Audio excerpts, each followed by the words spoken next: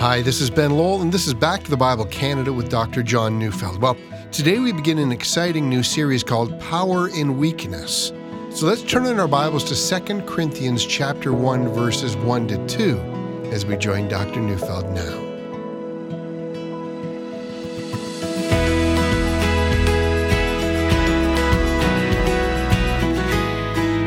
In his book on suffering, author Tim Keller said, "No matter what precautions we take, no matter how well we have put together the good life, no matter how hard we have worked to be healthy, wealthy, comfortable with friends and family, and successful with our career, something will inevitably ruin it." End quote. That's a problem. If you've drunk the secular Kool-Aid, then for you, meaning in life comes through personal satisfaction and happiness. Now, of course, that's because secular people believe that this life is all there is. For them, in their imagination, there is no day of judgment, there is no reward for the righteous, and there is no hope for an eternity with God. And so, when suffering comes to a secular person, it destroys their meaning in life. Now, it's not just people without God that might feel this way, is it? It is that way for many of us who believe simply because it's hard not to secretly agree with the secularists. Life meaning is obtained when I reach a level of personal satisfaction. At least that's how we think. And then, of course, we begin to suffer, for we all will suffer. And everything falls apart and our purpose in life fades.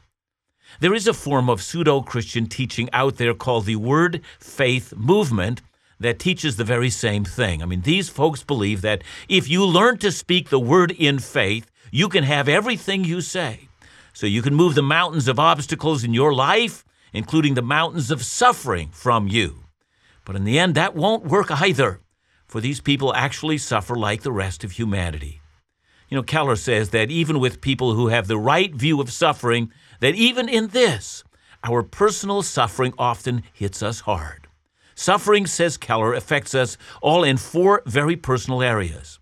First, suffering produces isolation. It cuts us off from others. Second, suffering makes us self-absorbed, focusing solely on our own experience. Third, it's often accompanied by shame and feelings of condemnation. And then finally, fourth, it often produces an anger that burns so hot that we feel we can't control it. The fact is, the Bible promises us that we will suffer. And that brings us to the book of 2 Corinthians. In this series, I will be covering the first 7 chapters, but all of the book could be put under a theme of suffering and of weakness and of pain and of the faulty idea that we often get from others that when we suffer, we've obviously failed. And so that's what we're going to be talking about in this series. But we'll also talk about God's amazing power in human weakness. Perhaps 2 Corinthians 12, verse 9 might easily be seen as the theme of this entire book.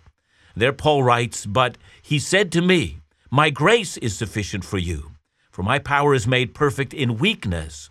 Therefore I will boast all the more gladly of my weakness, so that the power of Christ may rest upon me.'"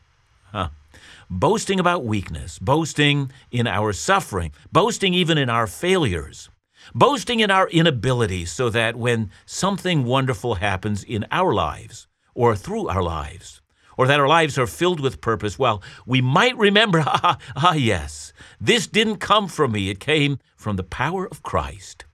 So that's the theme of the next 4 weeks, as we will examine both weakness and power, as we carefully examine 2 Corinthians chapters 1 to 7. But it's important to gain an understanding of this book and why it was written, and the sheer drama of pain and slander and misunderstanding and accusation from bitter enemies. This book really does have a drama behind it, so that if you miss the drama, you won't understand the book. So let's start with the author, the Apostle Paul. And what is important here, indeed, what is vital to understanding 2 Corinthians, is that Paul is an apostle. And an apostle was someone who was sent directly by Jesus to establish the foundation for his church. The role of the apostles was unique, and it cannot be repeated. See, there are no apostles today. But in John 14:26, Jesus had promised his apostles that the Holy Spirit would remind them of everything that he had personally taught them, as well as being able to apply the teachings of Jesus to the lives of believers. See, the apostles were infallible interpreters of everything that Jesus taught and did, and also the far-reaching implications of his teaching. They were to establish the foundation of truth upon which the church of Jesus would rest. And Paul was one of those unique apostles. Now then, in his first missionary journey, Paul had established churches in Asia Minor, or what we now call Turkey. And he had worked to make the truth of Jesus plain to the church. And in his second missionary journey, he had crossed over into Europe, and then using our language, he spent most of that time in Greece. He started in the north in what was then called Macedonia, and then he traveled south to what was then called Achaia, and then he arrived in the city of Corinth, the largest city in Greece. In Acts 18, 1-17, it describes that adventure. He arrived in a city that was growing and prosperous. The year was either AD 49 or 50, and the city had been rebuilt by Julius Caesar, and when Paul arrived, it was about 80 years old. It was, by all accounts, the third most important city in the Roman Empire. It was the crossroads of Greece, and it was an economic miracle. The population, almost all, came from somewhere else. The city was filled with pagan temples, but there was more. The Isthmian Games were the second only to the Olympics.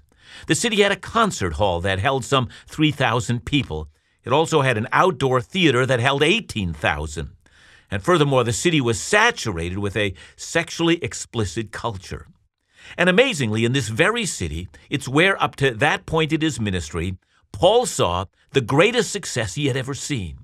After being thrown out of the Jewish synagogue in that city, he found a place to meet in a large house next to the synagogue, and for a year and a half, he taught the Word of God, and many came to faith in Christ. And furthermore, the Roman proconsul seems to have protected Paul from attack. It was a marvelous time in his ministry. Then Paul moved to Ephesus, and then, during the last year of his 3-year ministry in Ephesus, he wrote to the church in Corinth. It's the letter that we now call 1 Corinthians, and that letter was written because Paul had received word that a great many problems had developed in that church.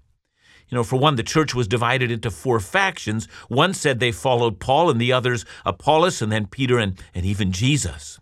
And then the church had an openly incestuous relationship between one man and his stepmother, and no one thought it was a matter of church discipline. The Lord's Supper had degenerated into a drunken feast, and there was false teaching over the resurrection of the dead, and there were even lawsuits going on inside the church between believers. It was a mess. And so Paul had written 1 Corinthians to correct some of those abuses. After all, he was an apostle, appointed by Jesus himself to establish the foundation for the church. And here it gets really messy. 1 Corinthians, by all accounts, was not well received by the Corinthian church. Timothy, Paul's ministry assistant, had returned to Paul in Ephesus, and he had reported that the church was still in an upheaval. His letter, 1 Corinthians, had at least from some of them been openly rejected. Indeed, what Timothy had encountered was a growing false teaching, probably from the Judaizers.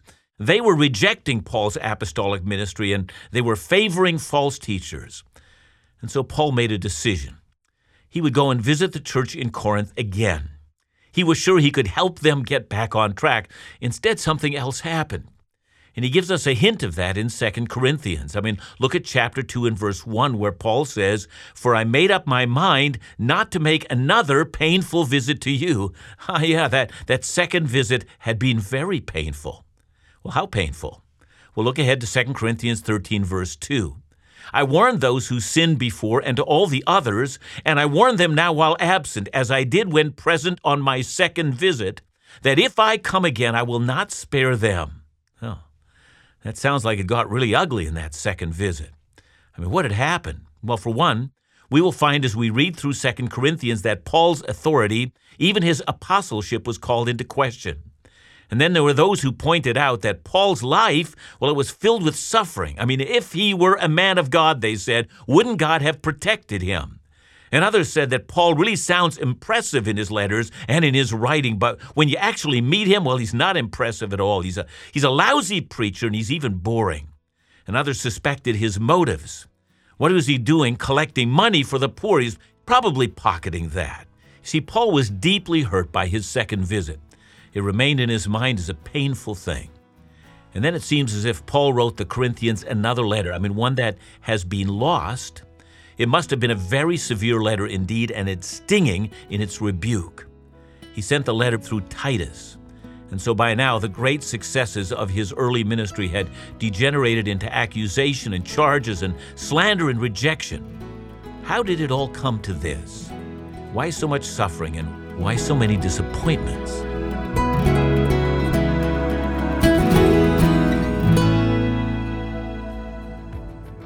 One way we want to walk with you in your Bible study is to provide helpful tools and resources. This month, as our free gift, we'd like to send you a unique Back to the Bible Canada Bible Note Caddy. Some might think this is a bit old school, but this small journal comes with aids to help you take important notes, highlight important verses or sections of study, and it comes with a limited Back to the Bible Canada pen. These are limited in number, but if this is a tool you'll find helpful, request your free Bible Note Caddy today. And just a reminder, we're praying for you. And we're also blessed to know ministry friends from across the country are also praying for this ministry. What an encouragement. So call us today to request your free Bible Note Caddy or send in your gift to support the Bible teaching ministries of Back to the Bible Canada at 1-800-663-2425 or visit backtothebible.ca.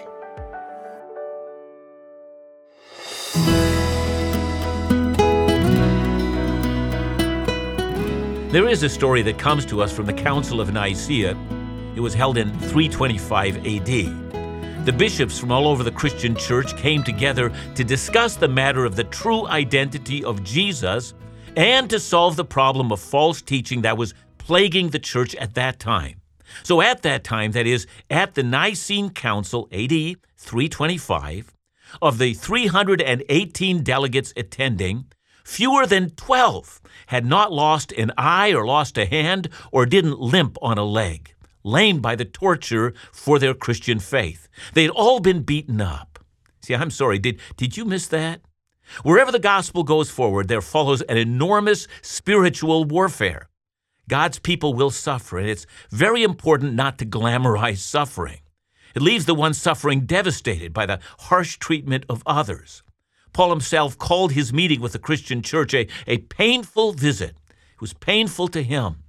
And so he speaks of his suffering. In 2 Corinthians 6, 4-5, it says, "But as servants of God, we commend ourselves in every way, by great endurance and afflictions, hardships, calamities, beatings, imprisonments, riots, labors, sleepless nights, hunger."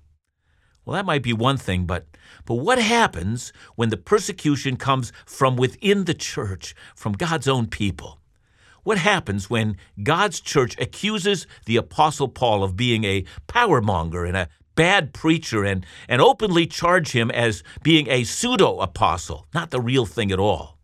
And what if after all that, so many were openly playing with false teaching? Well, Paul said, "I made up my mind not to make another painful visit." And so he did send the second severe letter, the one we don't have, through Titus. And in 2 Corinthians, Paul writes about that letter. So 2 Corinthians 7, verse 8-9 says, "For even if I made you grieve with my letter, I do not regret it, though I did regret it. For I see that letter grieved you, though only for a while. As it is, I rejoice not because you were grieved, but because you were grieved into repenting. For you felt a godly grief, so that you suffered no loss through us." Titus came back and reported that in some fashion, God had worked a genuine revival in the church of Corinth. Repentance, turning to faith in Christ. But as you can imagine, things are never quite that neat, are they? There was still a rebellious minority who, under the influence of the false teachers, continued to reject the apostolic ministry of Paul.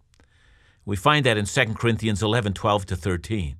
"And what I am doing, I will continue to do in order to undermine the claim of those who would like to claim that in their boasted mission, they work on the same terms as we do.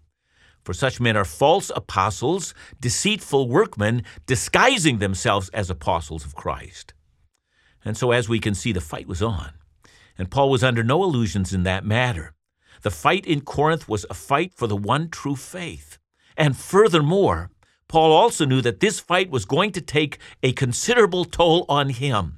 In 2 Corinthians 11:28, he speaks about the daily pressure that he feels regarding his anxiety for all the churches, and no doubt the church in Corinth was the leading cause of all such anxiety. So why are we studying the 7 chapters rather than the entire book? Well, I say this because, as we can see, the entire book is all about Paul's weakness and Christ's strength.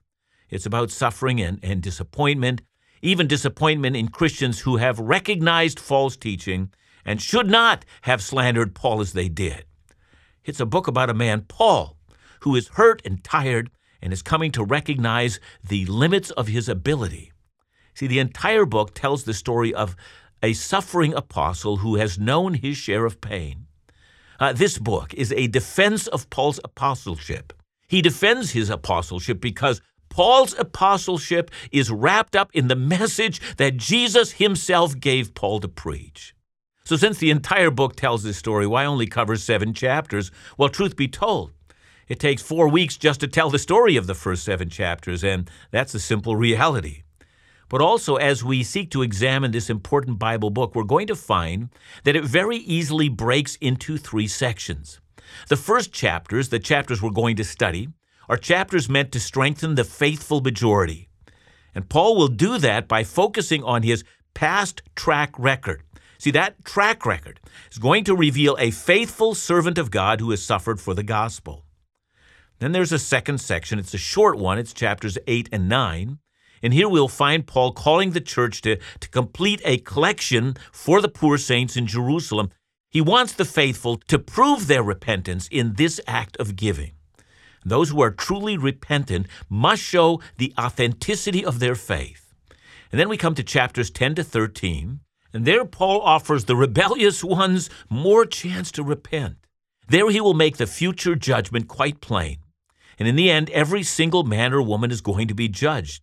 And we should not think that the suffering of godly people or the faithlessness of some in the present hour is the last word. Jesus will judge the earth. So in the present hour, Paul wants to make it very plain that everyone in Corinth needs to examine the authenticity of their faith to see if they are truly in the faith or if they're only deceiving themselves. You know, I remember the first time I ever studied 2 Corinthians. I was taking a class on the book, and my prof began by saying that 2 Corinthians is an unusual book in the entire Bible. It's written, he said, by a man who was on the verge of an emotional collapse. You know, I've thought about that comment over the years. I think to put it that way is probably, well, it's right, although it's not entirely right.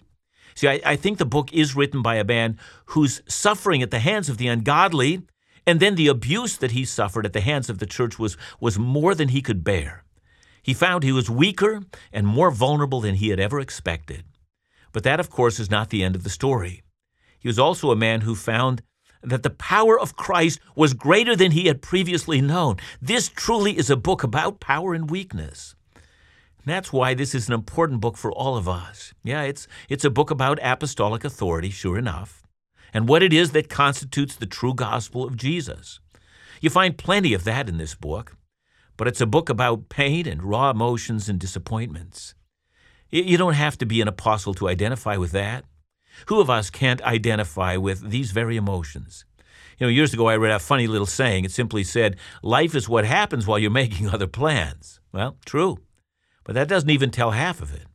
The change in plans, the sense of betrayal that we go through, the suffering that shouldn't have happened, at least not from our vantage point.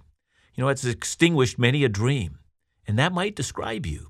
You might have experienced suffering just that way. Perhaps you felt you're the only one and that in suffering, God has shown you that he's not pleased in you. Well, listen up. 2 Corinthians is written for you. You need to examine every word and learn to take it to heart. You need to remember that your Savior suffered on a cross, and the one who loves you knows what it is to suffer.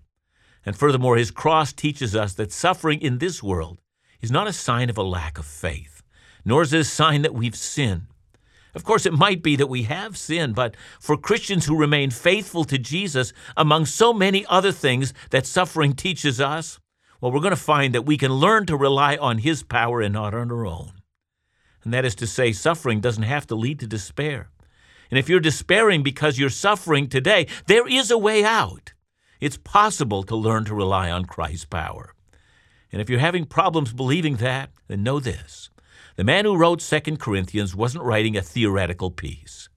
This is written in the middle of suffering. It's written while the Apostle Paul is in great pain.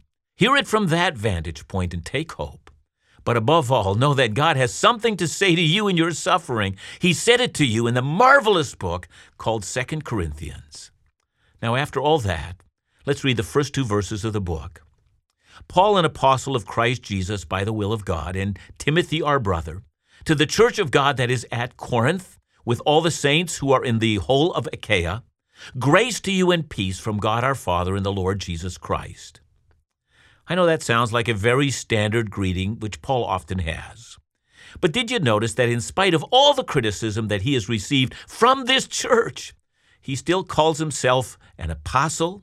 That is, he never doubted Christ's call in his life. He's an apostle by the will of God, not because of the praise of men, and suffering had taught him that. And did you also notice how he greets the church? Saints who receive the grace and peace from God the Father and from Jesus Christ our Lord. Paul has never forgotten that the fractious church is still our Lord's church.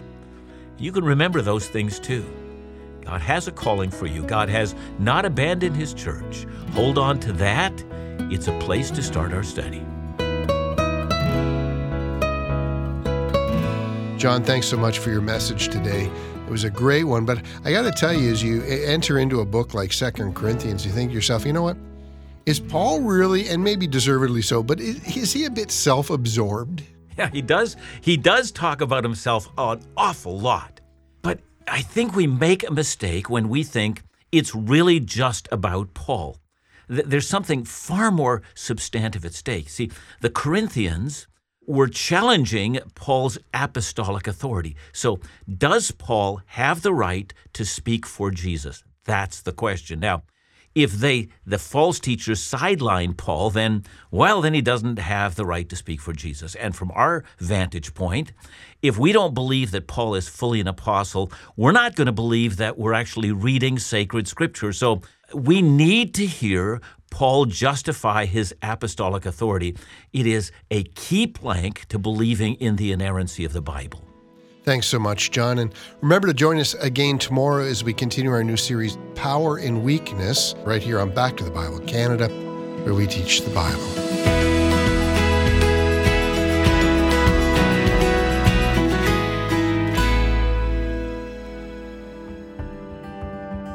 Hi, this is Ben Lowell, CEO of Back to the Bible Canada.